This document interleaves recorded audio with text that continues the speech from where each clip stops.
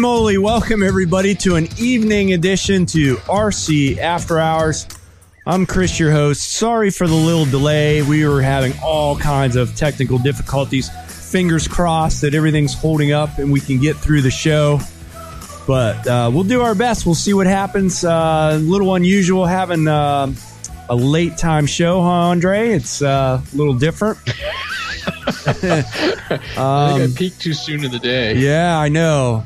Mike Coolins is not joining us today because he will be turkey hunting tomorrow morning. So it's just me here in the studio. But joining us today, we have a special guest, Andy Graber. Is that correct? And you guys? Yeah, Graber. Andy Graber from GetFPV.com. He's joining us here on Skype. And he's going to hang out with us in the podcast. So if you guys have any questions or anything you want from Get FPV, shoot them across Facebook Live. We should be live as we speak. So get your questions ready for Andy. We're going to talk Get FPV and probably quads and motors and see what's going on down there in Florida with all the nice weather down there. So once again, I'm your host, Chris Roncaglione, and our crazy Canadian up there, Andre Russo, who got out and did some flying today, which is awesome. Okay, first of all, let's get rolling. Let me switch some things around here so we can see some comments, see what's going on. Yeah, a lot of people like this better because we're early morning East Coast time, usually about 9, and people are saying, hey, this is better than 5 a.m. So, Andy, first, I guess I want to see you are actually, get my right sheet here, you are the general manager at Get FPV and have been there roughly about 5 years. But I'm always curious, when we have new guests on and everything, if you could just talk us through a little bit how you got involved with Get FPV, what you were doing when you first started, how you got into the general manager's position, and what you're doing, as of today. Sure. Yeah, I'd love to. For me, I kind of got into RC. As a kid, it was always a desire of mine. I loved it. I saved up 3 years for like an RC car when I was about 12, all your birthday money. And but I could never afford planes back then. It was too expensive and I was going to crash them. But I was working as a web designer back in the mid-2000s, and a guy at my shop was into some balsa planes. And I was like, oh, yeah, plane stuff. I wonder what that's like now. And this was just kind of when electric planes and foamy started hitting the market full scale there at an affordable price. And I was like, I started looking into it. I bought a little Hobby Zone Champ plane, like little – just to see. I was like, let me see if I even like it. Right. I flew it for like every day for a week. And then I realized, I do like it. I'm going to get something bigger. So I kind of worked my way up, foam planes. And that was kind of the goal. You get the next bigger one, the next bigger one, the next bigger one. Yep. I crash them and repair them and glue them and keep going. But then FPV kind of showed up. This is maybe about 2011. And I was like, man, that's what I really wanted to do, because I was putting cameras on my planes already, just recording aerial footage as I was flying line of sight. Mm-hmm. And then when I realized you could pilot from up there, that was all I wanted to do. Right. So my choice was, do I want to do it with multi-rotors or planes? I always was familiar with planes, so I decided to start with planes. And back then, everything was long-range FPV. Yes. So that was the goal. Who could go X amount of miles and above the clouds? And that was kind of what you'd shoot for. So I built from scratch, everything. Got a Skywalker, spent like 40 hours building it and did every little upgrade before I even maidened it. I maidened it, and I did a line of sight maiden before I did FPV, and I had an RC lockout, and I completely crashed it. Like, after 40 hours of work, I crashed it in 20 seconds. Now, was this back in the old, because again, going back in the time machine a little bit, in the early days of flight tests, again, Chad Capper and we had David Vinstol, and they were really kind of in the early stages of FPV back then, and it was the old 900 megahertz with the big giant antennas on them, and it was like you said, how far out can we go? How high can we go? And, they were always pushing the limits. And I was usually the one just in the background with a pair of goggles on, just amazed going, oh my gosh, you guys are crazy, and Chad even has the one big story where he had the big giant Swift and he got up in above the clouds and started cruising around. And when he come down below, he didn't realize that the wind was pushing him above the clouds. Right. So he thought he was just up there circling around. And when he came back down through the clouds, he was in a complete different area, had no idea where he was, just kept searching, trying to figure out how to come back home, and eventually just ran out of battery. And to this day, I don't think that they ever did find the Swift. It was, and there's actually a video on YouTube, that shows, what happened, where he was. And it's pretty intriguing. Yeah, I know that feeling. And I think everyone that's been in it long enough has one of those stories where, you learn the hard way of those battles where you didn't know it ahead of time, but you find out pretty quickly. I lost a plane, that same plane. I ended up repairing it, flew it. I had a couple good flights on it. And then right before a big FPV event down here in Florida, CFL FPV, back in 2012, this would have been, I was getting everything ready. I was doing a long range flight, and I ended up losing video like a mile out. And it was like a blackout. I think something failed, but I didn't have return to home on it or anything. And I searched for like 5 hours in cow pastures looking for that thing, and then I never found it. Who knows where it went? I think it just probably went another 5 miles out and kept going. Yep, till the battery died. Huh? Yep. Oh, that's great. So I never found it, and that was a bummer. That was right before, like a week before the event, and so I didn't have another plane to bring to it. But I ended up going to the event, and that's kind of where it brings me to where I met Tim, who is the founder of Get FPV, Tim Nielsen. Mm-hmm. And he had just moved down from New York City to, funny enough, it was Sarasota. The event was near Orlando, actually. And we just happened to both be going there. I hadn't ever met him before that. Come to find out, he had just moved to Sarasota. I was like, I didn't know anybody else in my town that was doing anything FPV. So that was really cool. So we became friends and stayed in touch for some months there. I did some photography for him. He was just working by himself out of his house at this point. He had left Sony Music and decided to do this FPV full time, just kind of as a relaxing, day job, and get to spend time with his family. He didn't know it was going to turn into a business, really, Yeah. So we stayed friends, and it got to the point where he needed help, and I was working as a web designer for about 5 years at that point at a company where it was kind of a small company, and I was getting a little bored with where it was, and we weren't going to really go anywhere. So I decided, he asked me if he wanted to work with him, and I thought, well, at the very least, I could do what I really enjoy right now for a while, and if it doesn't work out long term, I get a new career down the road sometime. But it ended up being very successful. We got more and more busy, and over the last 5 years, we've grown a lot, and I've learned a lot. So in terms of my role of general manager, I kind of grew into that. I didn't have any background of upper management type stuff. It's just I was the lead of my web design team, but it was a small company, just 3 or 4 of us doing that.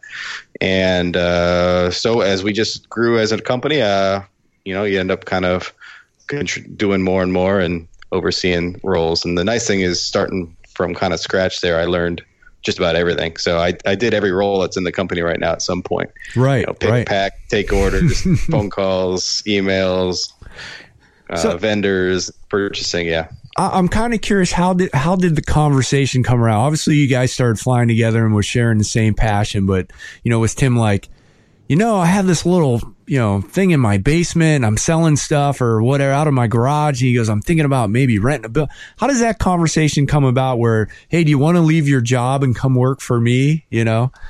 We had, on a number of occasions, we'd hung out on a weekend. We did a few times where we met up and went and flew somewhere. So we kind of just feeling each other out, I think, seeing if we were going to go well together. And we did. We had a good time together, and I think we just mixed well together. So I'm trying to remember how it exactly came up. We ended up going out for a lunch when he officially kind of asked me he offered me a job, essentially. And I told him I'd think about it. And the next day I said yes. And that was pretty much it. He offered me, the same amount of money I was making where I was. So it wasn't a big risk that way. I didn't know what it was going to turn into, but it was enough for me to say, let's give it a try. So yeah, at that point we were just out of his house. He has a spare, it was like a garage that got turned into an office. And it was just him and I in the garage with about 2 shelves of inventory. And that was it. And I'm trying to think back, there wasn't maybe 3 or 4 at the most other places that were really selling FPV equipment. But yeah. Do you remember back in the day, what were probably your biggest products you were selling back then in the early days? Yeah, so Tim really kind of pioneered the video drone back then, because back then people were putting cameras on multi-rotors, mostly a lot of tricopters and quadcopters. Yep. But the footage was pretty awful. I mean, beyond the point of just saying, hey, I got some footage in the air and that's pretty cool, but it was like full of jello and it was shaky and it was really low quality. So GoPros had just started coming out, and he developed a system that's called the clean dirty system, where you actually separate the motor and the powertrain from where the camera and the electronics sit by some silicon bobbins. So that became very popular because it was very good, and it was one of the first ones to do that. So we sold a lot of equipment for at the time was the QV 500, and when I joined it, we just finished the QV 400 quadcopters, and even still to this day we sell those 5 years later. They've just been good platforms for aerial video and a lot of other stuff too. So we sold a lot of multi-rotor stuff, a little bit of wing stuff. Back then, multi-rotors really hadn't taken over the wing FPV scene yet, I would say. But the multi-rotors grew really quickly. So I think within the first 6 months, 8 months of me being with them is when we designed the QV 250, which is like one of the first mini quads. And that's when we also came up with Lumineer, which is our in-house brand that we started designing equipment under that, like airframes and motors and stuff. Why do you think, big question is, what do you think, or why did the multi-rotors all of a sudden take off and get so big and so popular? Because in my honest opinion, there's a lot of technical stuff to them. You got to know what you're doing if you're building them and testing and tuning them, and they're not really cheap. Like, you can go out and spend $200 on a foam airplane, and pull it out of the box and fly it. Where unless obviously you guys have some ready to fly quads, but even a couple years ago, you had to buy the parts, put it together, test and tune it, and they're really not super cheap. So why do you think all of a sudden that these small multi-rotor quads have taken off? Yeah, I think once the technology started getting there to where what people were wanting to do seemed possible, that's kind of was the jumping off point that we saw. So it was, the smaller motors, the smaller ESCs. When we first made the 250, you were really taking airplane motors and ESCs and trying to put them on a mini quad. It flew awful because the software wasn't right. The flight controllers weren't quite there, but it could fly. And that was like, wow, I can fly this little thing. I think the freedom of a multi-rotor too, compared to a plane, just to where you can fly in 3D space, makes a pretty big difference. For me, the plane, it was like, you put it in your car, you go find a big open field, maybe 10 miles away from your house. And it just becomes more of a big event to do that. Where the multi-rotor, I could go in my backyard, test it, fly it around. I think for a lot of people, probably just the ease of flying it in terms of location. You don't need a big landing spot. It's just easier to get started with. I think the building too, I mean, with the planes, you can spend a lot of time building them, but the multi-rotors, a lot of our customers really enjoy the building side of it, picking out every part, doing the soldering, the programming. It for sure takes a lot of knowledge if you're starting from scratch to get there, but there's a real sense of accomplishment once you get something flying that you kind of piece together, every piece there. That's true. That's a good point. I'm always curious to know also, when Charpu really started getting popular and his videos, on YouTube, because I'm trying, time like goes by so quick for me. I can never really tell, but 2 years ago or 3 years ago, I remember again at Flight Test, and Alex was pulling up some videos. He's like, you got to see this Charpu guy, this stuff he's doing in these videos. It's insane. It's like, how can somebody fly like that? And we were all just like, oh, come on, this can't be real. And then obviously we know how everything turned around. But so I'm curious to know, how did Charpu have a big involvement on multi-rotors and what you were selling and the popularity of them? I think for sure, yeah. He kind of came on the scene. We found him as just originally a customer, and he was buying the QV 250 and started finding some videos he was posting. I'm like, man, this guy's better than most people, it seems. And he was doing some really creative stuff that hadn't seen before. So we reached out to him and said, hey, I mean, this was early on. There weren't really sponsored pilots much at that point in our space, at least. And we said, hey, we love what you're doing. what can we do together? Let me know. We'll give you some gear, and just kind of keep pushing him forward, because he was doing just incredible stuff at the time. And I think for sure his flying influenced a lot of people and inspired a lot of people to even start flying. We hear it all the time that, I got in because of this Sharpoo video I saw. Yeah. That's when I started. And he ended up doing like a build video with the Tested channel on YouTube that's got a couple million views now. And that 3 years later, we still would get people that email us to say, hey, I'm looking for that build that he did. You're like, well, it's pretty old now. People don't buy those parts. But it's pretty incredible how many people found out about it through there. So he certainly became an icon in the FPV quad scene. I call him the quad father, but yeah. That's a good one. I mean, because it seems that's where it really all stemmed from or started from at that time. Now, as far as the technology, I mean, I can't even keep up with it, to be honest with you. It seems like at one point you see something you like and you go, okay, I'm going to buy it and build it and put it together, or whatever, and you fly it for a couple months and then boom, it's almost outdated, or they come up with something new. Is it really kind of hard to keep up with the technology, or are you guys actually involved in it to where you're helping the technology improve and doing things, better? Yeah, it's a mix. I mean, as a purchaser and as a business, it's definitely a challenge, because you want to have the latest and the greatest. But yes, like you say, that's changing like almost weekly sometimes. Yeah. So for you to plan ahead, make a purchase, put some money down on a product, by the time it gets to you, there's probably V2 in the works that's about to be launched. Wow, so you got to work fast, and you got to be nimble in terms of buying and selling. You can't get stuck on too much inventory. And of course, then the one that gets really hot, you end up being out of stock longer than you wish you had.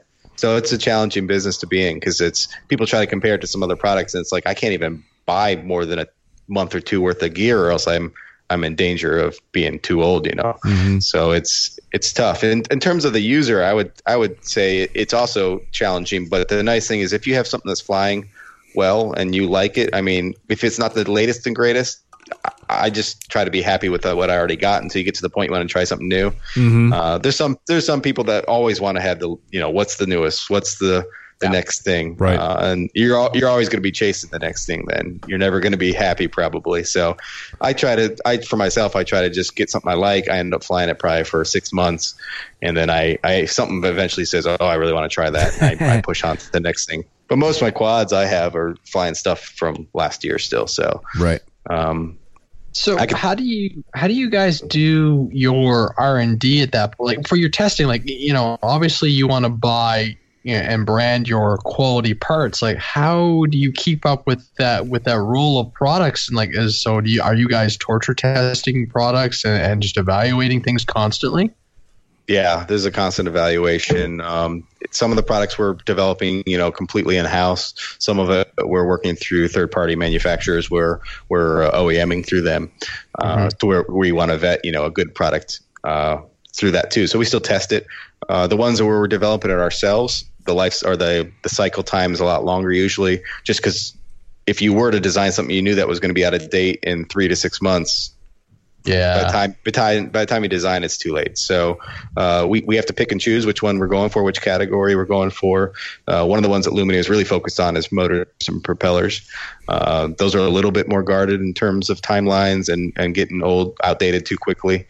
Although when we started, you'd have a choice of 10 motors or 10 different props at work. Now you have a choice of 500 different motors and 500 different props, all in 5-inch. It's crazy.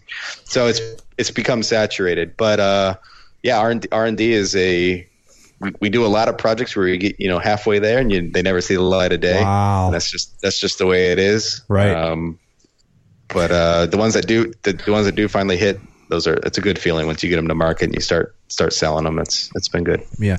I like how you started off when you said, our first generation of quads had like airplane motors and airplane ESCs, and now it's flipped where we're seeing more and more airplanes coming out running, 2204s and stuff like this, and really efficient ESCs and better battery tech. So it's kind of neat to see the inverse. And we talk about that a lot on our podcast, where it's because of the multi-rotor technologies being pushed so hard that everything is getting miniaturized, and the flight controllers, and we're seeing more products coming out even for airplanes with stabilization of some sort, and it's a board, it's really cool to see. And a couple of years ago when we'd have our buddy David on, who's the godfather of the tricopter, and we're like, these boards and all the components, and now that's exactly what we want, and so it's really fascinating to see all that equipment going. And I'm sure there's stuff that about that's coming down the pipe that's just going to blow everybody's minds away. Yeah, there's always new stuff coming out. The Popo motor that we just released with the new quick attach system stands for pop on, pop off. That I think is going to really change the industry, and I think it's even going to fall into airplane categories eventually too. We've already had manufacturers approaching us saying, "Hey, will this work on an airplane?" or users too. So I think it definitely could. We're kind of starting our way small with a couple options, but the Popo motor allows you to people that know put on a prop without any nut or any tool. So you just push a little button, very similar to like a socket wrench, how it locks in with a little ball. And it allows you to pop on a prop. It has little cavities in the prop, and then you can put it on. The cool thing about the motor, too, is it is backwards compatible. The one we have launched right now, the Luminaire Popo, it has threads on top still. So if you didn't have a prop that was already Popo compatible, it would still work on the same motor with a nut just like normal. So it doesn't lock you into one type of prop or one type of motor. And the same thing is backwards compatible with the propellers, like the Luminaire propeller, like a gate breaker that works with the Popo motor, also works with the normal motor, just as you would with a nut. So the little cavities that are in the prop don't get in the way of using it on a normal motor. So that was important for us, that we wanted to launch a product that was backwards compatible both ways, because we knew that's what it was going to take to really change the industry. And then on top of that, we are licensing out the technology to all the major motor and propeller manufacturers. So that's the real key too, because it's not going to. We knew we're not going to change it just by Luminaire alone. We don't cover all the market, right? Yeah, but we knew it was a product that had a chance to really change the market. And to do that, we wanted everybody on board. And so far, we've had 12 companies that signed a license. And Tim's in China right now. He was actually just at the Beijing Hobby Expo, one of the biggest expos in China. And I think he signed up a few more. So later this summer, I think you'll see a lot of options of motors and propellers coming out with the Popo mechanism included in it. And that'll be a big change to the industry, because it'll just become what we hope to be the standard. Nice. And so who designed that? Who came up with that concept then? Yeah, so it was one of our in-house engineers. His name's Dan. This project's been a long one. So this is one of the longest projects we've ever worked on, from conception to actually having it in the shelves now. Maybe a little over 2 years ago, he came to us with an idea. I think he had one of those it was like a little pin with the little balls that you would use, put in maybe it was like a locking pin. I don't know what it was for, but he brought it in and he's like, hey, I think he just had the idea that was about the size of a shaft. Like, what if a prop could be held by this instead of, a nut? And we're like, oh, that's an interesting idea. I don't know if it'll work, Then we kind of pushed it off for a little bit. And then eventually I think he made a prototype of one, like 3D printed something, because he knew he had to see it to understand how it was really going to work. Yeah. And he did, and he made one, and it was very rough, but you got the idea right away. You're like, oh, this could potentially work. So that kind of took us down the road of figuring out how can we make this thing, because we could make it, one or two at a time, but we're talking about we have to make it in tens of thousands at a time. So the challenge from going from prototype to mass production is a whole nother thing. And that's what really sets Luminaire apart from a lot of other brands, because we're doing a lot of the R&D, the production, the actual manufacturing ourselves. So we built all the own machines that actually make the Popo shaft. It's a really cool machine. It has sensors on it for with the cameras. It'll auto rotate the pin and the shaft, and then it has a pneumatic punch that punches the hole, that deforms the cavity so the ball bearings get captivated. So it's a really cool system, and that was an entire project in itself just to get the machine. And now we have a bunch of those machines made, and some are here in the U.S., some are over in China, and we're going full force in production now. And that's been a fun project to get to where it is today. The cool thing was, too, the butter cutter propeller, we designed it with that cavity in it. That was released a year ago. Mm-hmm. We never told anybody, and nobody even noticed. That's crazy.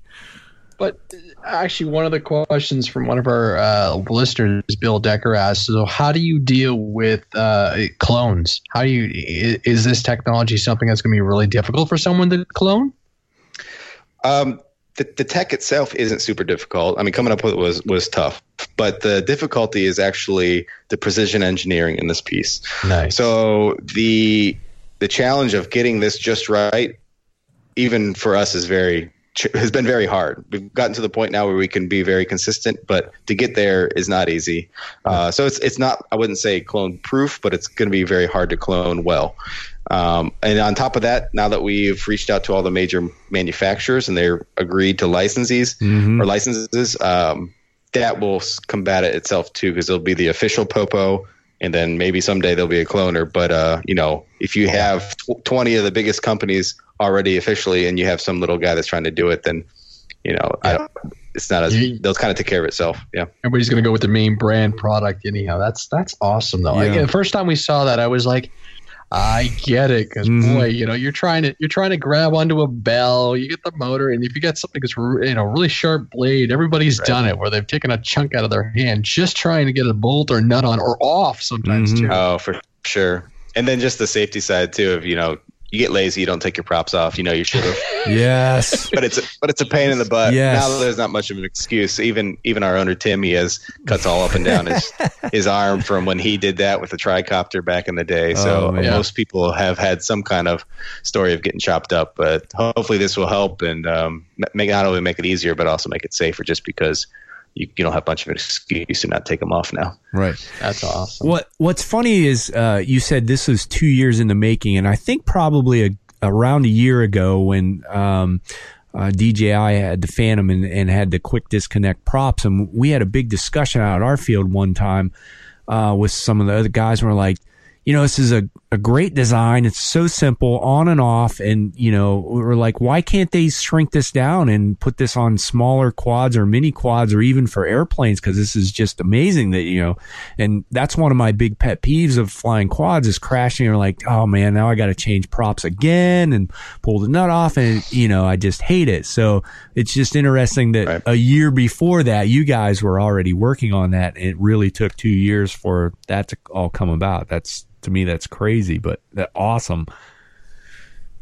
Yeah, it did take a long time to get it all right, getting all your ducks in a row and manufacturing and raw material, and it just takes time. But we're there now, and we're going full force. We have some OEM customers we're already working for, making some custom versions of it, and I think this next 6 to 12 months we'll see a lot more of it. Yeah, nice. Go ahead, Andre. I was going to say, so battery tech. We love talking about our battery tech, and we all started off 3S, and then we saw the explosion of the 4S. And do you guys see things beyond that, or do you see different lipo technology taking over in time? Yeah, I mean, since I've started there, like you're saying, the lipo tech has changed a lot, even and then. The RC space kind of gets the lipo or the battery technology trickling down from bigger areas of industry, but like you said, we started on 30C, 3S batteries, which were the biggest and baddest back then. But then now we're on 120C 6S batteries or whatever it is. It's pretty insane how much people are just getting faster and faster and more aggressive, and then the batteries are just trying to keep up. But yeah, I've seen a shift. Certainly 4S became the normal for mini quads for the last few years. People are trying now to kind of shift towards a 6L setup too, with lower kV motors to get maybe a blend of efficiency / really crazy power when you want it. So we're starting to see that more in the last 6 months. Some of it's almost come full circle though, even too. You see these trends that go up and down within the industry if you've been in it long enough. So when we started, everything was big, long range cruising. Yeah. And everything kind of shrunk down. How small can I make it and still be fast? And now I think people have kind of got a little bored of that, and to some degree, and now they're like, oh, I can go a little bigger. I'm seeing videos now of 7-inch props and 6-inch props. The differences are kind of a mini quad style acrobatic frame instead of a big aerial frame that we used to have. But people are exploring, with the bigger stuff now, just because they're realizing, if I want to go carry more, go longer, fly longer. I need to be a little bit bigger. So it's interesting to see that. Yeah, and the battery technology is certainly a part of that. Some people, with the really long range stuff, are even doing the lithium ion type packs. If you don't need a whole lot of discharge or amperage, you can get away with it. So you can fly, hours literally on a pack that's big enough if you have the right setup. Yeah. Wow. Crazy. I wanted to jump back to the technology a little bit. With it going so fast and things changing, do you have a guy over in China that deals with you that goes around searching for tech, or do you actually have people coming up with this and they come to you? How does that work, or how do you guys actually keep up with the technology?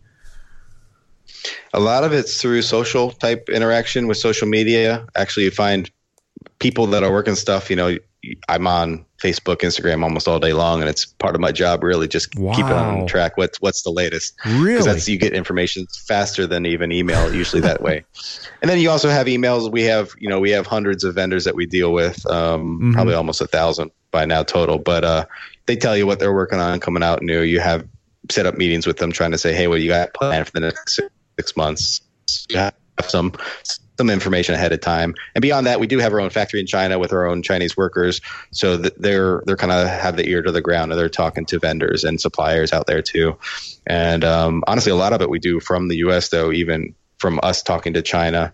And Tim, we take constant trips over there, checking on the factory, checking on vendors. So Tim's over there right now. He's had a 2-week stint over there in China. He just finished up at the Beijing Model Expo, Hobby Model Expo in China. And so he went and talked to a couple hundred vendors over there. So you kind of learn, you keep your ties close with the ones that you've had relationships with for a while. And then usually you find a couple new guys or something, somebody's working on something new. And if you can get a little advantage of knowing about it ahead of time, that can make all the difference. You make a deal, or you get the part first or something. But right. It's a full-time job keeping up with it for sure. You fall asleep for a week, you're going to fall behind. Wow, that's interesting. My other question too about the technology is, things go in spurts. Like all of a sudden, maybe the boards get better, and then they turn around, and then the ESCs are better or whatever. But what is something, do you think, maybe's kind of peaked a little bit where you haven't seen it really? Is it frames, or is it the boards, or is there something in the multi-rotor scene that you think that's kind of maybe hit their limit, or there's nothing, like it just keeps going and going and going? I think it's probably plateaued a little bit. In the very beginning, it was just like leaps and bounds. Yes. It felt like all the time. I agree. So, and you're going to kind of get that with any industry that's so new.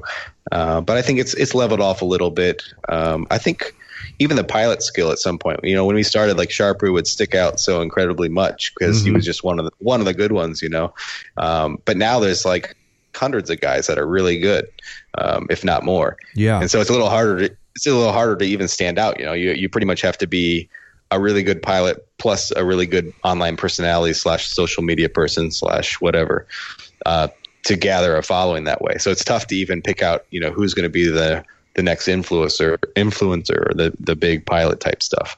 So that's plateaued in my mind. In terms of the technology, airframes haven't changed a whole lot in a while. Stuff's getting a little more compact and smaller than it used to be, just because it can be, with the electronics also being smaller. So that kind of follows each other in terms of how they're designed. But I wouldn't say any of it is real big changes. Stuff just becomes a little bit smaller, a little bit lighter, maybe a little stronger depending on materials that's chosen. Flight controllers, it goes in waves. Like when we were, Clean Flight got involved, and all of a sudden that was a big jump from what everybody was flying before, and then kind of got forked off, and then Betaflight became the norm for a while now. And now people are kind of forking off of that. There's KISS and there's other ones. Some guys they're really pushing the race flight. The refresh times up to 32 kilohertz. When we were flying, it was like not even a kilohertz back in the day. So it's like, but the result is you get these quads that I feel like they're on rails, and there's no jitter. Like back in the day, you used to fly, you'd have to be like, oh, don't come straight down because you're going to be in your prop wash. And it's going to wiggle and you're going to like lose control, right? Like you had to think about that. I remember coming down at like 30-degree angles because you knew you didn't want to come down in your prop wash. But now you'd be ripping around 80 miles an hour. You turn around and do a 180, and it's like it just goes the other way. So it's pretty incredible. It's amazing. I'm feeling out of date, Chris. Yeah. Well, I mean, even back to the early days with the tricopter, I can remember, David made it look so good. He had so much time on that thing, and he was so smooth. And when I eventually got my hands on one and flew it, I was like, holy moly. Guys just had to concentrate to keep this thing flying and keep it in the air. And then I actually helped Chad Capper out on Rotor DR1, did some shoots for the movie flying, and that was just the old tricopter that was built up with, stuff around it. And oh man, I was just sweating bullets, And now, you go out and buy a ready to fly, 5-inch quad or even some of the micro stuff and, sit out in my backyard and just, like Andre can attest, and just crank around and have so much fun. And it's, fun and kind of relaxing, but exciting at the same time. It's just crazy just in even the last couple years, how the technology has progressed. It's unreal. For sure. Yeah. Yeah. I mean, I think everything kind of is just progressing bit by bit right now. For a little bit, we were kind of jumping to an HD video link with the Connex ProSight system. Yeah. It hasn't really become the normal, and I still think eventually it will. I mean, it just makes sense, right? Eventually you go digital, you go high definition. Mm-hmm. I don't think anybody enjoys being on analog with a picture that's breaking up all the time. So I think there's room for that still to improve. As size and cost continues to come down, and there's maybe some new players that will start coming out with some technology that is low latency as well. I mean, you even see it with the DJI equipment from where they started and where they're at today. It's pretty incredible. Right. You take it for granted that you're just seeing like 1080p on your phone, streaming 2 miles away. Mm-hmm. Yes. Actually, we had that conversation about FPV tech, and that was one thing we've said where it's just kind of not, it hasn't made any progress where, yes, everything's gotten smaller and a lot of people enjoy the multi power output transmitters and stuff, but we haven't seen that fundamental technology change that the digital and the frequency hopping. So everybody's, we were out flying today and everybody's standing around going, oh, what are you on? What are you on? What are you on? So, right. What does that remind you of? Kind of like the old AM, FM radio days. Yeah. Right. I think personally, as far as the HD, I think really, talked to a lot of people around here too. Everybody loves it and they want to do that, but it's a cost issue right now. I think once, like you said, Andy, the cost drops down a little bit or it gets a little bit easier, then, I think everybody's just going to jump all over it. Yeah. Yeah, I think so. So right now we have the Connex Falcor, which is Amamon's drone that includes the ProSight on Get FPV, and it's on like sale for $450 when it was first out, or 400 even now maybe. When it was first out, it was like $800 or $900. So if someone's thinking about getting into it and they want a ready to go system, it's $499. But that comes with an HD built into it with a receiver and a full ready to fly quad. So like you're literally out the door. All you need is goggles. So it's become more affordable than it was. But yeah, compared to analog, because the thing was when it first came out, it wasn't too far, probably when they developed it, but then analog started getting cheaper and cheaper and cheaper. Video transmitters went from $100 to $30 basically. Yeah, right. Yeah. So comparatively, analog is still cheaper, and I think that's a lot of people see that and they're just like, well, it's good enough for what I need. Yeah. So they're going to stick with it. Right. Yep. Speaking of technology and everything, one question I get, and it's something that I'm always wondering about too, and I'm seeing them on the back on your wall there, is frames. Now, there's so many different frames. There's so many different companies that make frames. And a lot of times we get questions of like, hey, what frame do you like? Or what frame would you choose? And honestly, I don't know. Like, it just makes my head explode. I'm wondering if you could talk a little bit about frames, different setups, what they're good for, maybe different ones that would be better for beginners. And then also, I'd like for you to maybe talk a little bit about, some of the, you can go buy a cheap frame from $10. What's the difference from buying a cheap frame for $10 or buying a good frame for $40 or $50? Right. Sure. Yeah. I mean, frames nowadays have kind of been, at least in mini quads, broken up into kind of two categories. You have your racing frame for the guys that really want to go for racing. They're not going to potentially put an HD camera on it. It's just like a dedicated race frame. And that one is usually as compact as possible. You're not going to have a lot of extra room for putting accessories on it. You're kind of you got your stack in there, a flight controller and ESCs most likely, and then maybe a receiver and VTX kind of all stacked together, and then it's all just crammed in. Something, this isn't necessarily one, this is kind of an in-between, but everything's in there in the middle. Yeah. And you don't have a lot of room. And then you have some that are a little more of a freestyle frame. Generally, they're a little bit longer. They have a little bit more room for some accessories, maybe a GPS unit if you're going for long range. And those ones are a little bit easier to build sometimes, I would say, just because it's not like you're trying to fit everything together like a Lego piece into the smallest spot possible. And they tend to weigh a little bit more. The race frame, you're looking at 75 grams, something like that, to 100 grams of carbon and hardware. And then freestyle ones usually are around like 90 to 120 grams or something like that. So they're not too different. And honestly, they're very interchangeable. I mean, it's only the guys that are trying to really maximize every little gram that care about it. But you could go take a freestyle frame and race it, or you could take a race frame and probably fly it freestyle and stuff like that. Does the GoPro session going away kind of affect some of your designs? Yeah, probably some. I mean, most designs nowadays, GoPro ends up going on top, so it's a little fluid in terms of how it would fit up there. But a lot of frames, are specifically designed around the session. When the session kind of hit, it took a little while for people to move over, but then once the price came down, I would say it's 75% of the time I see people at the session versus a larger GoPro.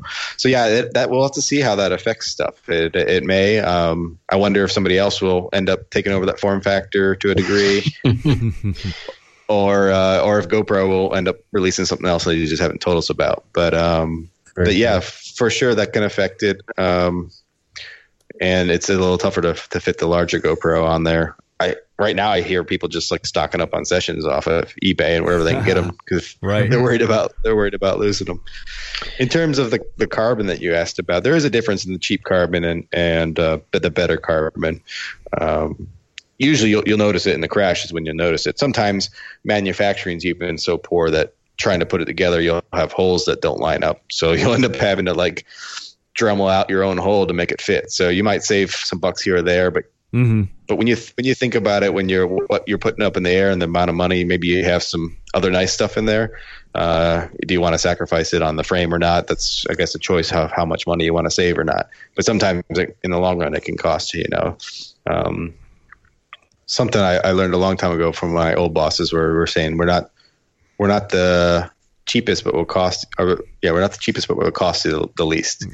So it's saying that there's a middle ground where you want to be price sensitive, but you don't want to buy the cheap crap because you're going to end up spending more.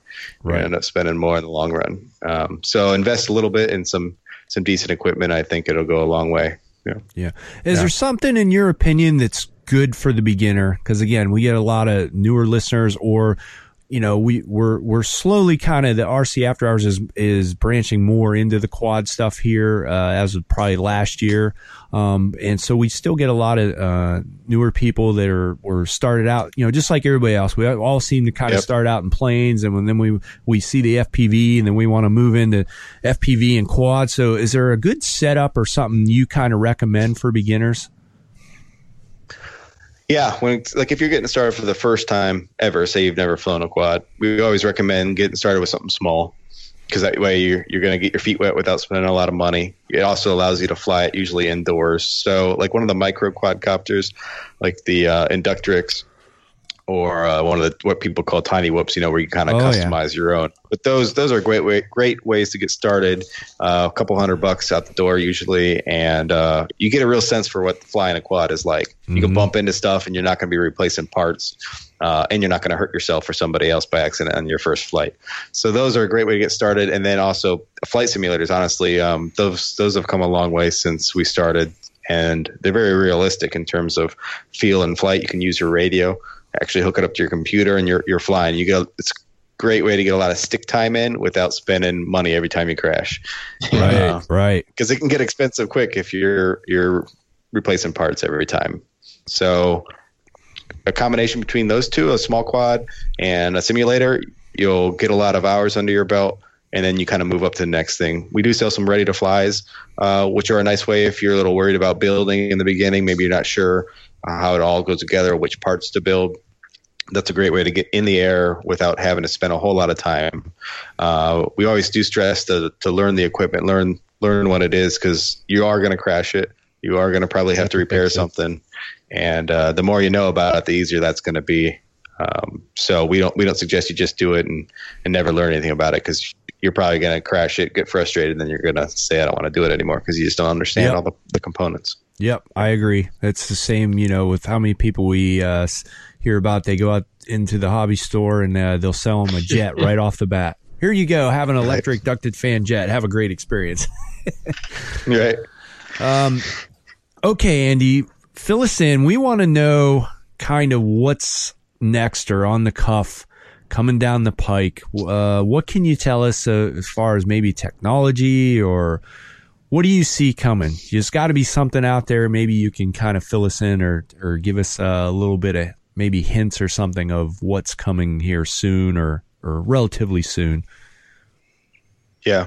For us at Lumineer, we're putting a lot of focus on the commercial space for drones in the industry. And that's not something that we had done too much in the past, but it's something we're getting into now. So we actually have a giant test stand that allows us to test up to 60-inch propellers. Whoa. So that's been... Yes. That's been pretty exciting too. I mean, we spun some up the other day, and it sounds like an aircraft just taxiing in the building. It's crazy. Wow.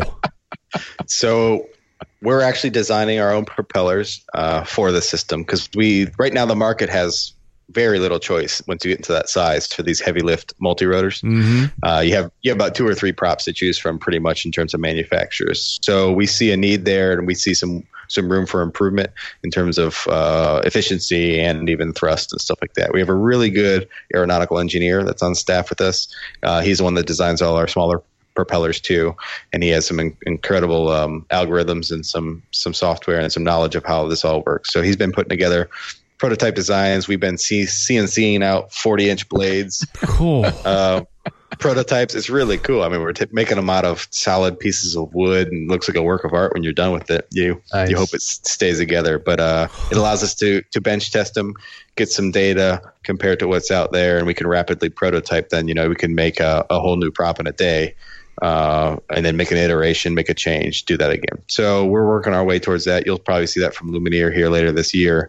So we're talking about big carbon fiber blades, because we're seeing opportunities. We have a lot of companies and organizations coming to us looking for solutions that don't exist today in that space. So that's where we see a lot of the growth in terms of the drone industry. We think the hobby space is still growing and still there, but I think the big growth is going to be once you get into commercial market. You start seeing, once the FAA gets some more rules in place, you start seeing some real guidelines of what's going to be there. We believe you're going to see drones flying around like a normal occurrence, like in the movie Ready Player One. There's tricopters flying around just like normal, right? That's just part of life. So, but I think to some degree that's where we believe it's going to happen. You're going to have delivery drones. You're going to have search and rescue drones. You're going to have surveillance drones. They're just going to be going to be part of the day. Yeah. And all those are going to need motors. All those are going to need propellers, and we're going to be the ones making them. So, and here's a neat question on that. Then does your knowledge, or does that information scale?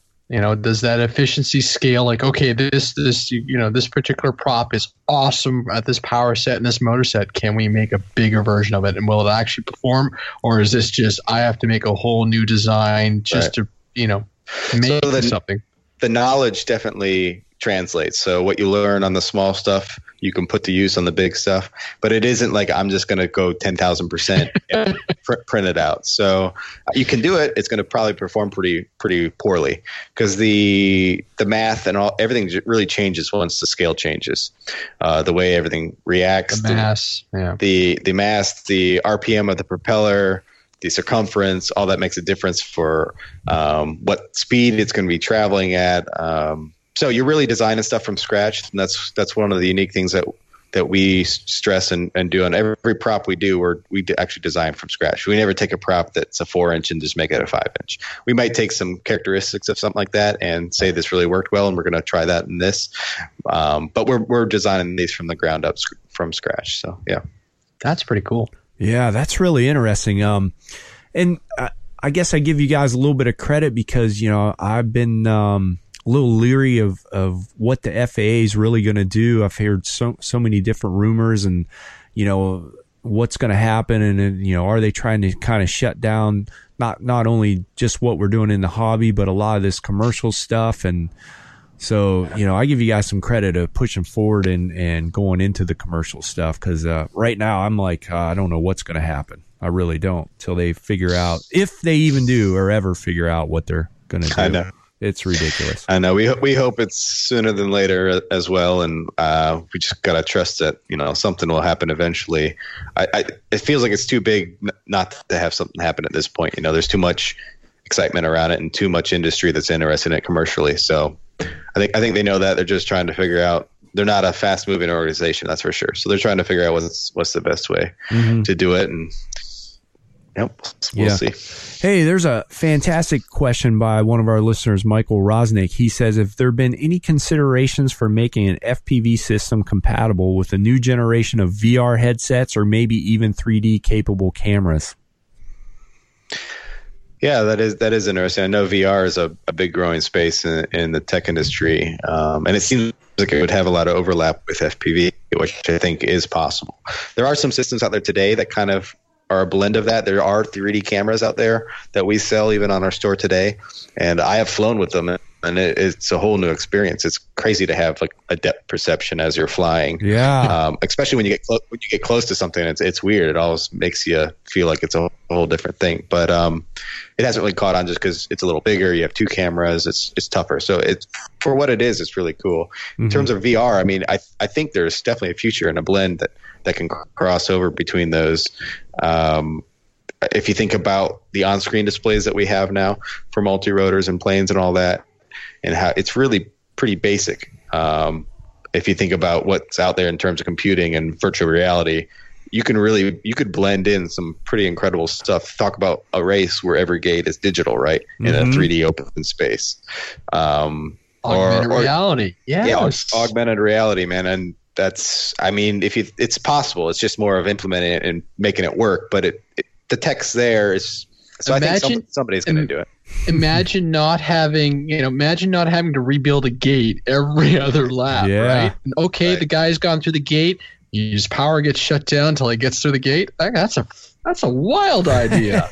Right. And people like Alex I'd be crazy. He's working on the wing with the laser tag. The IRIS system, the IRIS system, and that's actually hooked up to your flight controller to where you get hit. It's going to make your plane jitter or whatever. So there's people working on ideas that are a little more of an augmented virtual reality type, deal where you're seeing stuff in the real world from the virtual world kind of getting blended together. And I'm all for it. I think it's going to be really cool. It'll be interesting to see what comes out of it. And even from like the television production end of it, that would be awesome. Yeah. I mean, once quads get a little more processing power on board, I think we'll start seeing more opportunities like that. We're running these chips that are little 100 megahertz machines still, but you start talking about 3D graphics and stuff like that, you're going to need a little more horsepower. But people like it's in your hands already, kind of thing. Basically, like the Teal drone that's coming out. I don't know if you guys heard that, but that's got an onboard GPU, and it's just going to be able to do a lot more. So I think people are working on it. You see it from other systems too, like the I can't remember the name of it, but this new quad that has the prop guards all around it. It's got like 12 cameras on board. It just got released out in California. It's like $2,500. But anyway, it's processing in real time, right? 12 cameras of data. And it can. Flight Test just did a video on it, I think a week or two ago, where they tried to run it through trees, and it was just. That's right. Yeah, the camera, the follow me camera. Yeah. It was pretty incredible, right? I mean, it's just all autonomous, and it's dodging trees. So yeah, and doing a really good job of it. Yeah, and we know this technology exists. You've got you have your backup on your car system and everything, where you've got the global view above it, so you can see everything around. So yeah, it's just it's going into a car because like you said, the board needs a place to go. So it's only going to get smaller and smaller. That is wicked. Yeah, that's I'm interesting. excited to see what happens. Wow. Andre, did you have any more questions? I got a couple more for Andy before we let him go, but I know. Fire away. All right.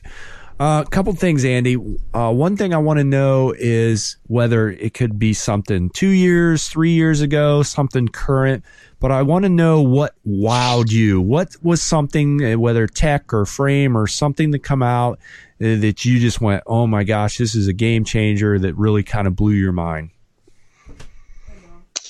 I remember when we first got to test the Kinect system. So this was before it was even public. They came to us and showed it to us, a prototype.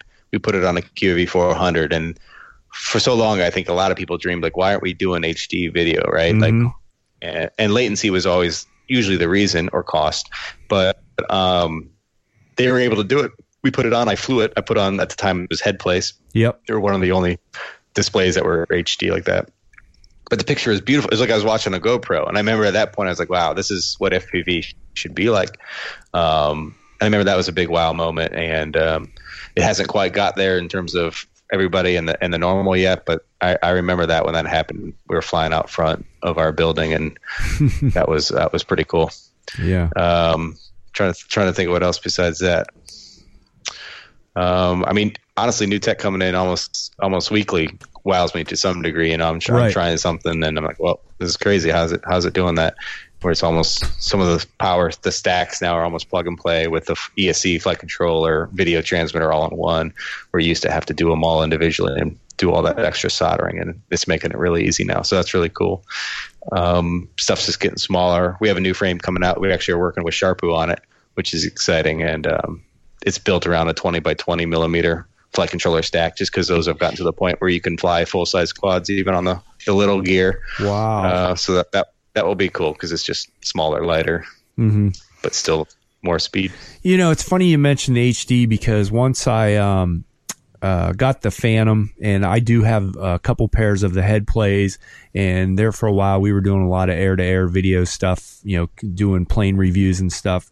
And with the HD and flying the Phantom, I got so spoiled. And then when I try to go back and fly a normal little quad, I've told Andre 100 times, I'm like, I don't like doing it anymore. I'm so used to the great picture and the HD, and everything's so crystal clear, and right. It just spoils you. And that's the first thing we hear too. It's a new person that's in the hobby, right? And they've never seen it or know it. But you're flying, and then you give them the goggles, and they go, "Oh, they just assume it's going to be high definition." Yeah, right. That's what they saw on YouTube with the GoPro. Yes. And you're like, oh no, it's analog, and you're flying through lines and breakup. Yeah. Yeah. Well, that's it. I started off my teleporter Fat Sharks, and the guys just rid me so bad because I would just be beaming as hard as I can. I'm going, what tree?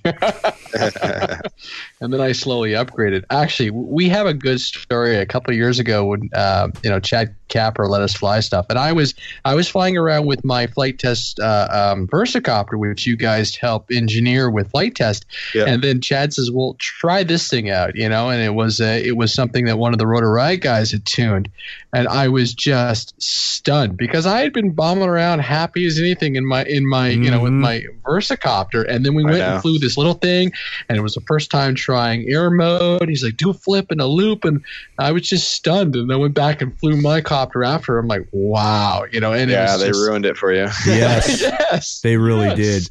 And it took a while, but there's that great appreciation of just how much work it takes to dial these things in. But like I said, the technology is getting faster and better, and people can transfer files, and it's really neat to see. But, I kind of do that every few months. 3 or 4 months, I make a new build and do all the latest, and then I'm like, wow, this is so much better than what I used to fly. Yep. Right, and just to bring up another point too, we've a year or so ago we had a couple of Rotor Riot guys on the show and talked to them and everything, and we had Chad was out. Not Chad Capper, the other Chad. I can't think of his name. Yeah, Chad Nowak. And, we watched him fly and some of the stuff he was doing, which really kind of blew my mind. And thinking like there's no way I could, his quad and the way he had it set up, I wouldn't even want to fly it. It's probably way too difficult or whatever. And Chad Capper, actually, this was the same time Andre was down here, had one of his alien quads. It was tuned to his setting and everything. And he says, just try it. And I'm like, I don't think I really want to. Like, this is going to be way over he said, no, I'm telling you, just try it. And when he finally put the transmitter in our hands and we flew, I honestly couldn't believe how easy and how precise and everything that quad really was. Like, I thought it was just going to be a complete handful and there was no way I'd even be able to control it. But it was just crazy how easy it was to fly. It was unreal. And it just, changed my mind, the whole quad concept and what those, guys were doing and, the future of it. It was unreal. Yeah. The difference between a well-tuned quad and one that's just kind of flying, you don't know until you try it, right? It's like you're walking around without glasses, and then you put the glasses on, and you go, "Oh, this is what it's supposed to be like." This is what, yes. Yeah. Our skill setter. Well, I flashed the flight controller. Okay, let's go. Yeah. I'm not far much past that either. Yeah. Couple more questions here coming in on Facebook. Is there any plans to release a quick release prop adapter that will work on some existing motors? Yeah, so we've talked to a couple of different manufacturers about some options like that. One idea was that you would take, some of the bigger propeller airplane motors now already have a prop adapter you screw on there. So it would be possible to make a Popo style shaft that would be a prop adapter essentially. So that's an idea. It's not in the works, but it has been talked about. And then also there is a possibility of a lot of people that already have mini quad motors. If the dimensions were to line up in terms of the shaft size, you could actually just change out an entire bell. So that might be cheaper. Yeah. So say you had a set of 4 motors, maybe that manufacturer decides to make some Popo bells that are just swappable. You take the motor apart, swap the motor bell, and then you're ready to go with the Popo. Right. You can't really interchange the shaft so much because those are a press fit system, and then they're all dynamically balanced once they're press fit in. So you'd have a hard time putting it and having a balanced motor if you try to press it out. But if you swap the whole bell out, that should be possible. Mm-hmm. So it's more of a matter of just depending on the motors that you have, and if the company who's making them, either Lumini or some of these other companies like T-Motor, if they have a part that's going to be swappable that way. Nice. That's a fantastic idea, just from saving parts and everything. I mean, how many of us have extra motors lying? I mean, they all get used eventually for some way. They get strapped on a wing or that spare motor for your quad. They eventually get used up, I guess. But yeah, that's a really good idea. Right. Yeah. All right. And my last question is, what's in your wheelhouse? What today is one of your favorites, or what are you flying now? My go-to for a long time has been this QAV Schizo. It's the Dark Matter. He just had a new frame got released just a couple weeks ago, actually, the Nova. Mm-hmm. But this is the original Schizo, and still one of my favorite ones. It's an X frame. I have a GoPro 3D printed mount on top, and this thing is literally, this is the prototype, the first one. I haven't been able to kill it. I've had it for about a year. I don't fly as much as some people, but this has had countless crashes, and it's like, you end up having a beater, and you don't think it's the best, but you fly because it just never lets you down. So it's been a good one for me. I just recently went out to Arizona, and I was flying it around Sedona and the Red Rocks, and took it out like a mile and back. And it's a quad that's been really good for me, and it's my go-to. I have a couple others that I've been, you get a new one to build, and I always end up putting a couple batteries on this one when I'm out flying. So that's my favorite right now. Nice. What radio system do you fly with? FR Sky, really just stock ones. Yeah. I did long range back in the early days when I was doing 433. But I have nowadays, most of my flying's in a park, not very far. So just FR Sky. The receivers are crazy tiny now, so they're real easy. Nice. Well, thanks, Andy. We really appreciate all the information you've gave us. I find it very intriguing talking to you, people that own the businesses or are highly involved at, behind the scenes stuff. And I think, we've heard it a lot from our listeners that, they appreciate, what goes on behind the scenes and what you guys do. And also, if anybody's listening out there, we do have a code for Get FPV. We've been throwing it out there the last couple months. Just if you spend $120 at getfpv.com, if you type in After Hours 2018, you get 10% off your entire order. So remember that, folks. And by the way, Andy, do you know, how's that code doing for you guys? Any idea? Well, it's doing good. Sometimes I say a little too good, but sorry. We can't complain. No, it's doing well. I see a lot of people using it, so I'm glad they are. Good. Fantastic. So remember that, everyone. Go spend $120 at Get FPV. It's very easy to do if you're looking for quad or parts or cameras or anything. $120 goes really quick. So go spend $120. Use the After Hours 2018 code and save 10% off your entire order. Thank you, Andy. We appreciate it. You're welcome back anytime. We love to talk to you. And, if there's something new coming out or you want to press some products or whatever, just let us know and we'll get you on anytime, buddy. Awesome. I appreciate it. I had a really good time talking to you guys. Thank you. All right. Take care and we'll talk to you soon. See ya. All right. See you later. There you go, everybody. Andy from Get FPV. Fantastic. A lot of cool information, Andre. I really like that. Yeah. And it's nice that that there's no snow on the ground in Ottawa anymore. The last patch of snow melted off my front driveway. Wow. You can see my face. I have a sunburn. Wow. And, awesome. So it's funny because the wings are out, and now I got to start get the dust off some of my old quads. Mm-hmm.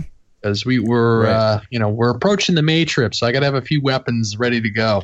And I do have to thank my buddy Chris Gooden. Mm-hmm. There is now an Inductrix Pro sitting in my collection. So nice. Point of reference on that one.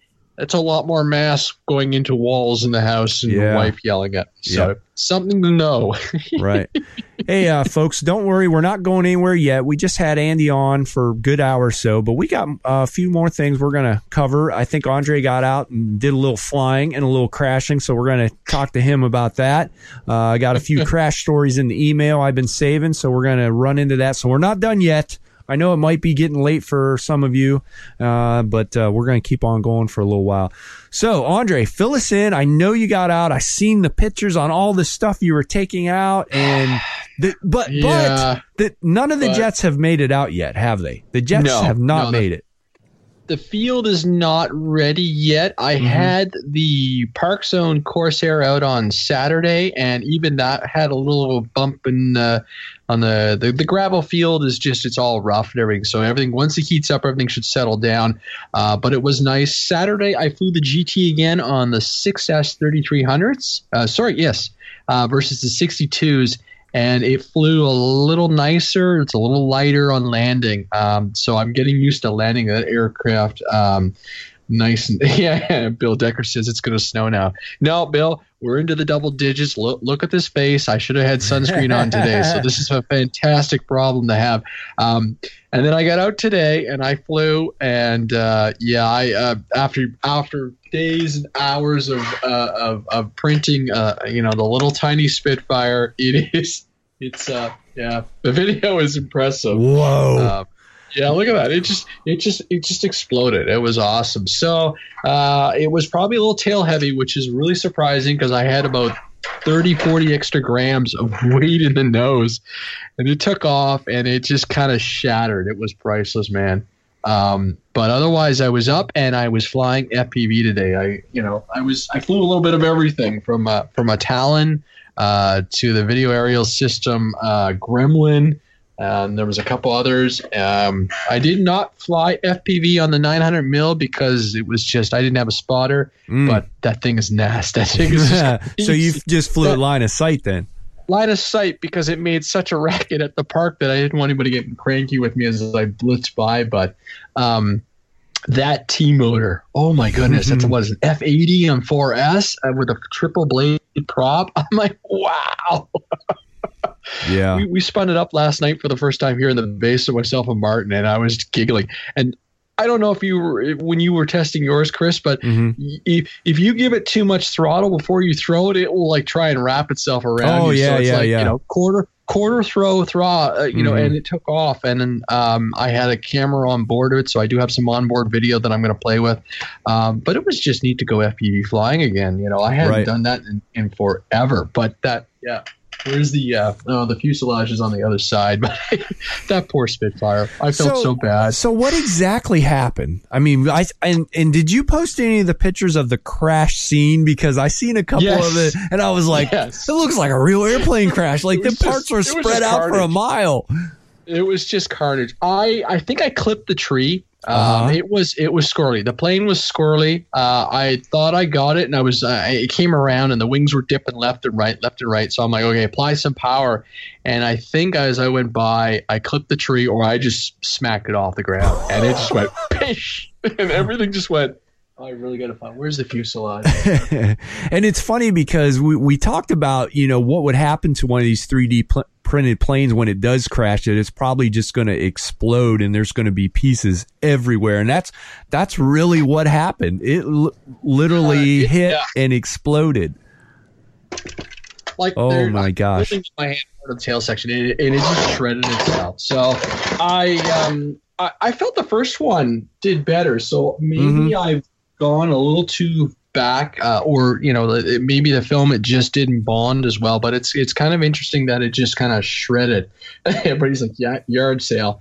That's basically what it was. I'm trying. Oh, there it is. Oh, there's a fuse. Yeah. Wow. It's funny because I probably could reprint most of it, but I'm like, okay, I'm moving on.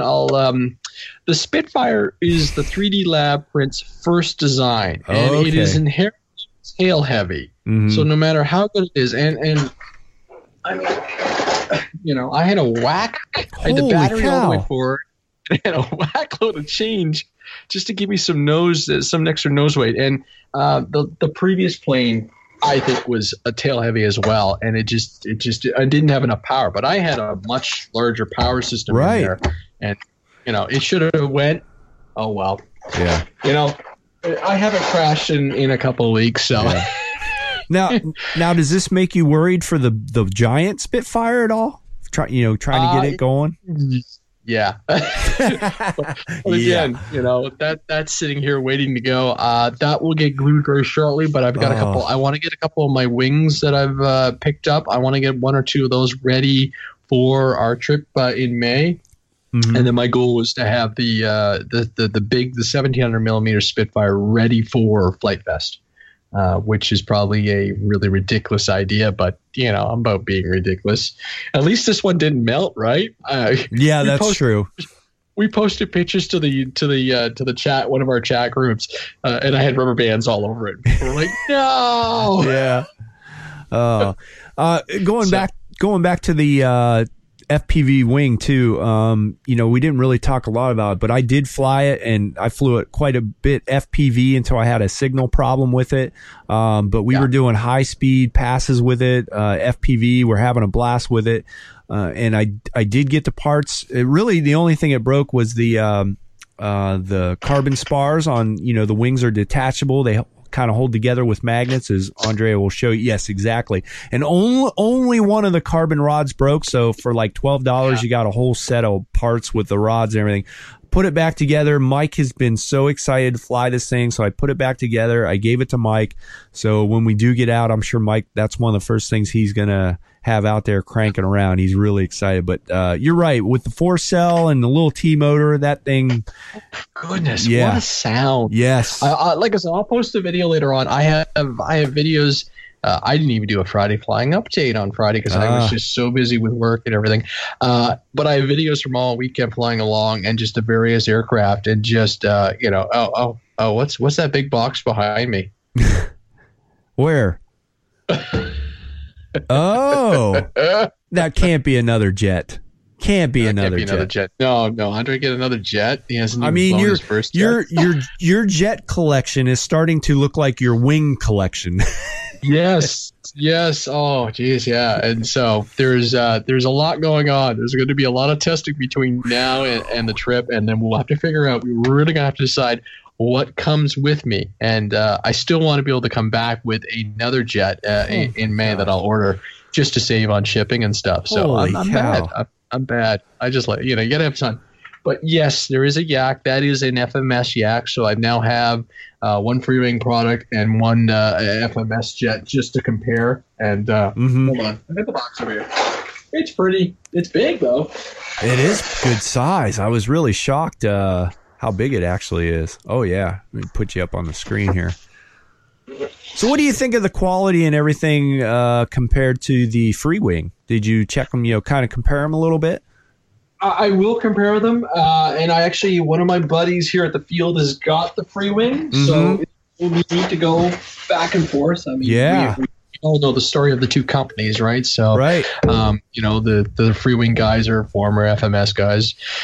But it'll just be neat. And honestly, it wasn't a yes, it was a bit of a impulse purchase, but that's the whole hobby, right? Yeah. But I have the 6S 3300 batteries that fit this aircraft perfectly, and then I have my 6S, the 6200s, which will fit in the Hawk. So now I can go and fly. So I will theoretically have 4, jets to play with, and I probably see myself getting one of the 64 mils when I'm down in Ohio this year. Just so I have a 3S, and I've got just a variety of them, because we all have those. We've talked about that. So yeah, Bill Decker jet. Yeah, exactly. Yes. Yeah, we're gonna make a new T-shirt that's gonna have RC After Hours jet. There you go. I'm working on that. There you go. But it's just I figured I liked the FMS Viper. It looked neat, but it doesn't come with flaps. And for the same price, the Yak comes with flaps. And my wife said, I like the red one. And I went, done. I'm not going to argue. I'll take it. Oh, that's exactly. So slowly getting all the warbirds together. And I flew, you can see it way in the background. I flew the Park Zone Corsair for the first time before, there are photos and people are like, your planes are dusty. I'm like, well, they sit for 6 months, 7 months a year. Right. And I forgot just how good the Corsair flew. And I was just beaming the thing around and just having a really good time, touch and goes. And it had just been such a long time since I had flown that warbird. So I was like, okay, great. And then I was like, I really wish I had a belly lander. So Saturday night, the Spitfire started coming together. And unfortunately now it's it's scrap for now. Wow. I probably won't bother trying to repair it at this time or reprinting, but yeah. I'm going to see a package for a Friday flying update. Chris knows about this. Chris gets spontaneous emails from me before May and before July going, okay, what's going to fit? So it's only a matter of time until he's holding 2 big 80 millimeters at an F-14. A-10. I'd get an A-10 before an F-14. Wow. Well, that's good, Andre. I'm glad you finally got out. You actually beat me out to the flying field. It's been a long time since I've been out. Yeah. But sounds like you had a good time. Did you get video of that crash with the Spitfire? Yes. In the video, I'll put it onto the I'll put it onto the RC After Hours Facebook page, and it is on my Instagram page. My email is going crazy today, and people are still commenting. And the general consensus is that it's tail heavy, but even then, I think it was just a factor of everything. Right. Of course, it would be the only tree around. Yeah, it's the latest comment. So, yeah. And I've tapped that tree before, and it's just the way it exploded, and I laughed. I laughed so hard. So, would Bill Decker is asking, would the Durafly Vampire be a good first EDF or first plane? Yes, I would. I think so. You know what? Yeah, because it handles. You don't get the rudder, but it is a trike landing gear, right? Versus a tail dragger. So you've got to grease those landings a little bit, but that airplane can land as a belly lander. So you could take off on the gear and you could land with the retracts up and landed in the grass just fine. Yeah. So video, yes, there is video of everything. Vegan is also, yes. Yes. I would say the Vegan's probably one of the best first, beginner jets. But seeing the Vampire fly, the slow flight capabilities, it's not a rocket ship. It's if you're an intermediate and you got some flying experience and want to go to a jet and you like the Vampire, I don't think you'd have any problems with it. So, well, good. Glad you got out. Yeah. Yeah, and it's my goal is to have something that I can fly with you when you're up with your Optera. So I may try and get some of the bigger ones. I mean, I've got a couple of the larger wings, or I may just go with the small stuff and just be like this harassing problem that you're trying to avoid. No problems there. You're going along, and I could just be like nudging your wing. Come on. We just have to keep an eye out for Mike. Mike's the problem. Speaking of Mike, I'm surprised he's not on here.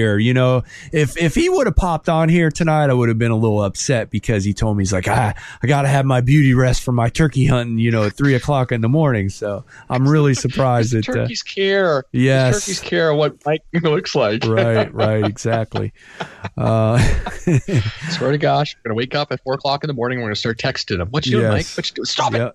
Yeah. We ought to start a podcast at 4:00 in the morning just so we can bother him.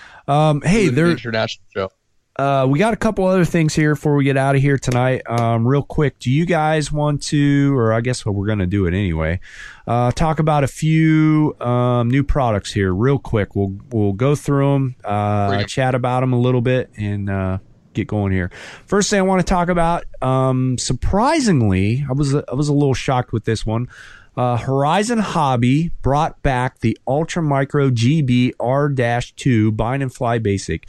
Now, they brought it back and has added the AS3X and the Safe Select. I think it's the same plane that they had originally.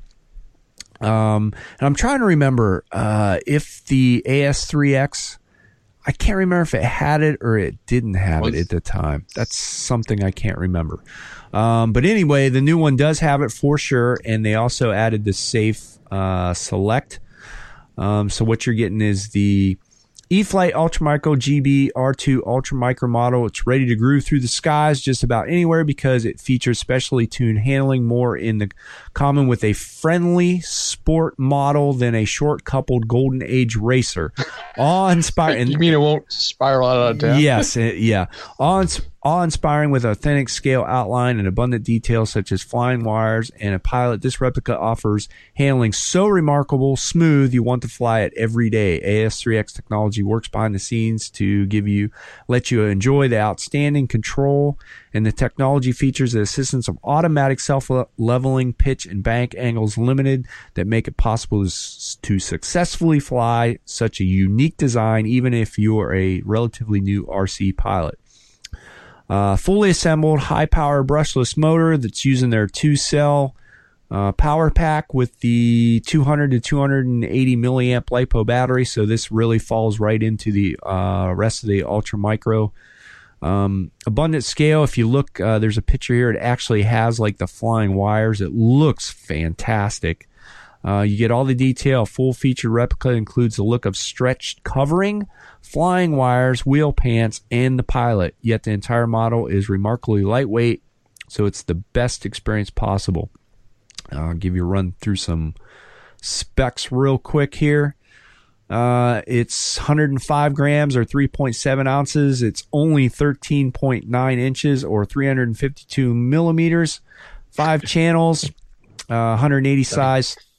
3600 kV brushless motor, like I said, 200 to 280 milliamp 2-cell, and the wingspan is only 20.1 inches or 510 millimeters. Now, the looks of this plane is fantastic. It is unbelievable looks wise, and to be able to fly a GB is unreal anyway. And if it flies good and being an Ultra Micro, I think that's it says something. And just looking through some of the pictures here, it does. I mean, look at that. That is crazy looking. Yeah, that is neat. Beautiful, beautiful looking airplane for sure. So if it's something you've been kind of wondering, and I think the original one was discontinued quite a while ago, and they brought it back and it flies better, and something you want, get it because it I love the looks of it for sure. So there you have it. That's the Ultramicro GB R2 Bind and Fly Basic. Moving on here, we got the Durafly from Hobby King, the Durafly Slowpoke 1200 millimeter. This plane's a lot bigger than I thought it was going to be. 1200 millimeter, 47.2 plug and fly. Now this is kind of a classic slow flyer, I guess you could say, Andre.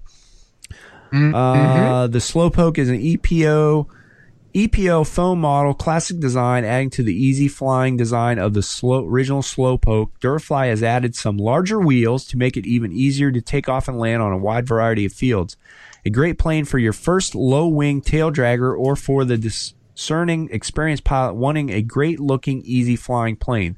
The large wing make for an easy flying right down to walking pace landings.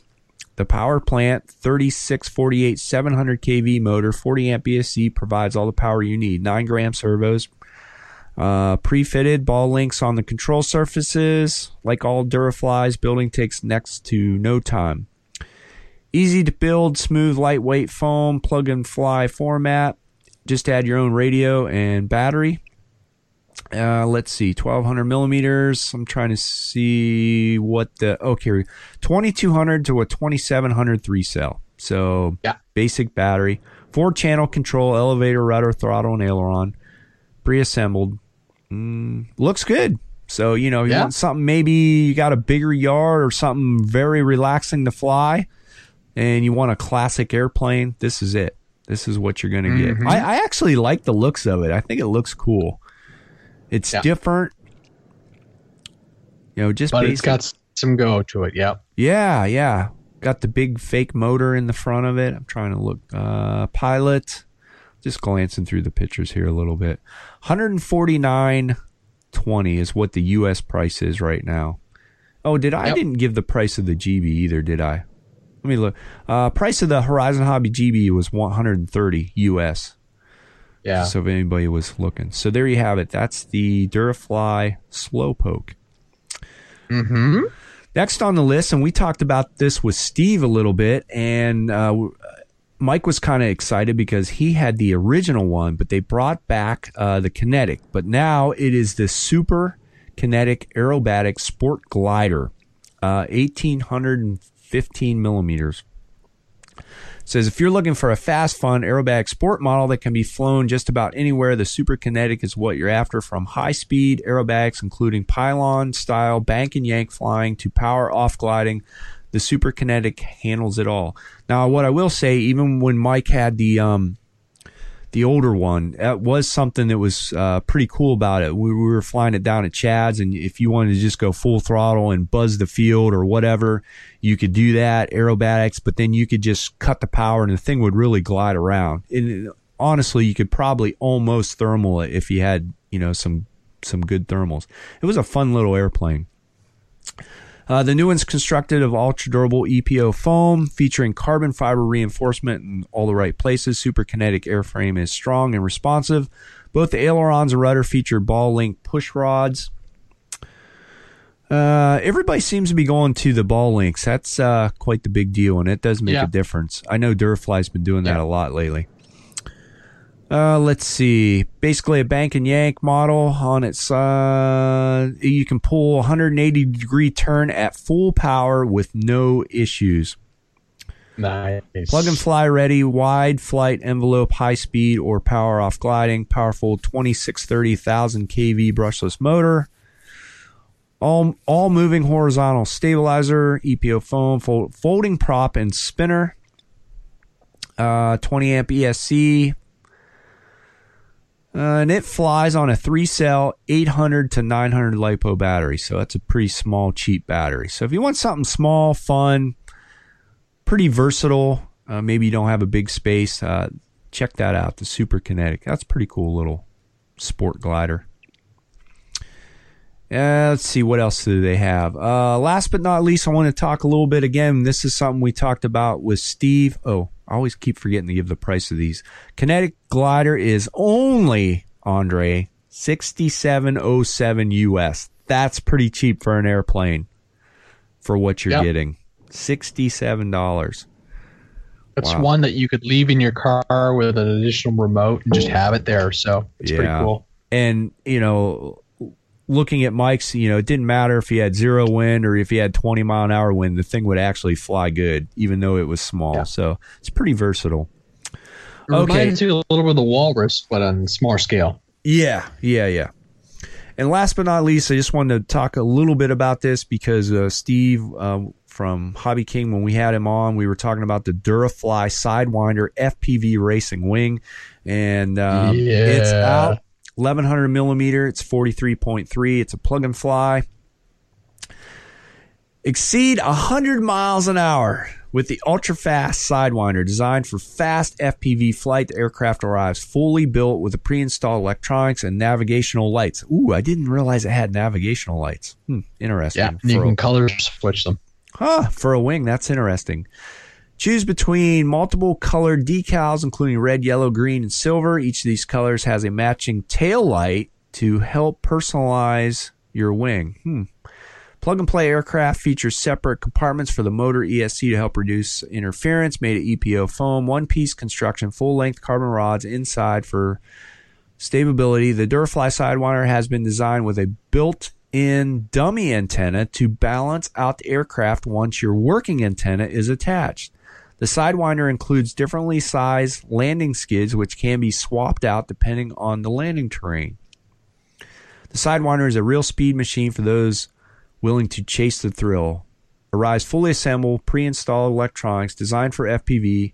Choose between multiple colored decals, separate motor ESC compartment, full-length carbon rods, one-piece EPO foam. Like I said, 1100 millimeters. Weight's 580 grams without battery and FPV. 50 amp ESC, good size ESC in that little thing. 36 2000 kV brushless out motor. 5x4x5 prop included. Discard the included 50x50 as it will exceed the speed limit of this aircraft. That's a little note they have at the bottom. That's kind of funny. But over 100 mile an hour wing, FPV wing, and it's a sleek looking, like, you just looking at it, you can tell it's fast. So all you got to do is put in your radio gear and whatever FPV equipment you want to, and go to town. Yeah, that would be a fun, if you're, I'm having fun building these wings and learning a lot, but if you're looking for something out of the box, that one looks really nice because it seems to be using, ideas from a bunch of pre-made or, your plug and play wings. I like that the cover top, it's got the reinforcements along the leading edges. So it's, and the power system on there seems pretty good. So, yeah. And I remember watching the videos in the early days when Stuart was actually showing it to us, and I was, blown away at how fast this thing really was.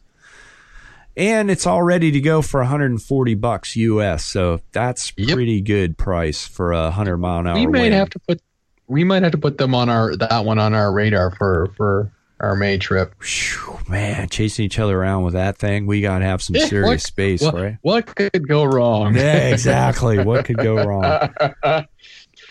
Yeah. So there you have it for some new products. That's about the only thing I really seen out there in the last week or so. If there's anything else out there. The T28. Yeah, T28. You forgot the T20. Like, oh my man. Are you talking about the Park Zone? Yes, I thought we talked about that on our last podcast from the show. I'm pretty sure I did. Pretty sure we did. Yeah, we did. We said they brought it back and added the AS3X and everything to it with the safe. That's true. Yep. That's still pretty neat. That's a good price point too. Yeah, and again, somebody's stepping up from the beginner phase, want to get I remember talking about, you want to get into a Warbird, something that flies really good, easy to land. Yeah, that's good airplane. Okay, before we get out of here, I got to read some emails here because we've been behind. I got a barking dog downstairs. Let's see. First one here, email I have is from Andrew Gardner. He says, I recently built a 120% scaled up FT Mini Guinea with 2205 motors running 4-cell. Talk about a beast. After flying it a few times, I decided to install a flight controller into it to get some fun features like auto launch, where you just chuck it and the FC senses and throws and spools up the motors and climbs out. Of course, the day I got it all installed in my radio setup, it was a little windy. Of course, that wasn't about to stop me. Why would it stop you if it's windy and you got a new airplane? You got to fly it, right? Across from my driveway is a wide open farm field, so I chucked it in the air. The auto launch worked great. I took control back and struggled with her a little while in the wind, guessing it was about 20 miles an hour plus gust, which that's quite a bit for an airplane, honestly. Even a Rio airplane, 20 mile an hour is a lot. Anyway, rattle on. I started to fly back towards the direction where I was standing, which was with the wind, and I quickly realized I was headed towards the tree line. I was standing along the tree line, which is about 70-foot tall pine trees and other small trees mixed in. Well, of course, I clipped a branch which pulled the plane into the tree. I disarmed the motors on impact. Big mistake, because it came to rest almost upside down, which meant I couldn't arm it again to spin the motors to try to get it out of the trees. I tried fishing rods, a large wrench with paracord, using my 3-inch race quad to fly the line over the tree. He's getting really creative now. I love this. I tried fishing rods, a large wrench with paracord, using a 3-inch race quad to fly a line over the branch to shake it. This is great. None of it worked. I finally got my 5-inch quad out and tried to bash into it and knock it free. Oh my gosh. After several tries, it was not moving and I had to leave it there. I kept an eye on it for the next 2 days and it wasn't moving at all. On the way home from a multi-GP race practice on Sunday, I decided to try again. After 2 really good hits, I figured the next hit or 2 would do the job, so I went to set my GoPro on the ground face up to record it. As I positioned the GoPro to get the plane in frame, I heard a noise above me. A gust of wind had knocked it free. I've decided that the airframe will be dismantled, but I do plan to explore a similar build this summer. That's funny. That is a great story. I'll just get out my 5-inch quad and start bashing into it. Run into the airplane. What could go wrong? Yeah. Good story there, Andrew Gardner. Let's see. Oh, I know what I wanted to talk about real quick. This is in the email, and it actually worked. This is from Bill Burgess, and actually he sent an email in for Adam Drain, and we also got a couple other messages on Facebook about it. Yes, and about the DX9, because we had Adam on, and he was all kind of bummed out. He bought a used DX9, he couldn't get it updated, and he was blah blah blah. So anyway, real quick, he says, for Adam, I bought a used DX9 and wasn't able to upgrade it because it was already registered. Unable to recall the seller, I contacted a local hobby shop and they called Horizon and they were able to remove the previous owner. Within minutes, I was able to register and upgrade. I guess they had more clout than I did. I would try this if I was you, and if you don't get any help, I would call Horizon and ask to talk to a manager. Not sure what version you are, but there were many changes on mine and I highly recommend upgrading. We talked to Adam afterwards, and he did get a hold of somebody at Horizon, and they did deactivate it, and he re-registered, and he updated it, and he's all happy. It worked out fantastic. So, again, if anybody... Now, go ahead. I was going to say, now he has a radio for every plane he owns. Oh, my gosh. Did you see the picture of his radio list? See the photo? Yes, that's what we were teasing about. He's like, I really have a problem. I'm like, you think? You know?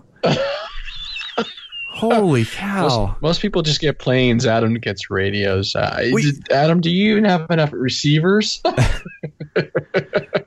Well, the thing is he has probably 3 times as many planes that he's bought on Craigslist as he does radios, but it's crazy. So anyway, he's a happy camper. He got his DX9 registered. It's got all the updates because I kept telling him the latest update is like fantastic and you'll love it. So he's a happy camper. Great. All right, next one's from Willie Shatman from New Hampshire. He says, many years ago, when I was just getting into the hobby, I was flying Aerobirds by do you ever remember the Aerobirds by Hobby Zone, Andre? No. They were basically like my flying. It was basically like a stick with 2 foam wings and a tail on it. Some of them were V-tail, I think. I mean, they were pretty basic. Some of them were just 3-channel. It was just a beginner plane to get into the hobby, basically. He says, yes, now I'm looking at one. Yeah. You looking at one now? Yeah. Yeah, they're pretty funny. Said, I had a great time, but I had to share my plane with my little brother. And it didn't last long when all we had to do was buy another one. We went out to our new go-to field with a brand new Aero Bird in the box. Charged up the batteries, and we took off for the maiden flight. The wind that day, okay, now you can picture these are beginners. These are beginner planes, and they probably didn't like to fly in 10-mile-an-hour winds. He said the day was gusting to 20 to 25 miles an hour. And he says, who cares? It's in the air. I told my brother, you're really close to those pine trees over there. And then a gust of wind blew it into the tall pine tree. Great. A brand new airplane in a tree. The tree towered over the field and bordered a calm river. My little brother has no plane to fly, and I hate sharing, so up the tree I go. After climbing up the natural ladder of branches, I see the Pine Needle Airport with a crashed plane, but it's at least 15 feet from the trunk of the tree.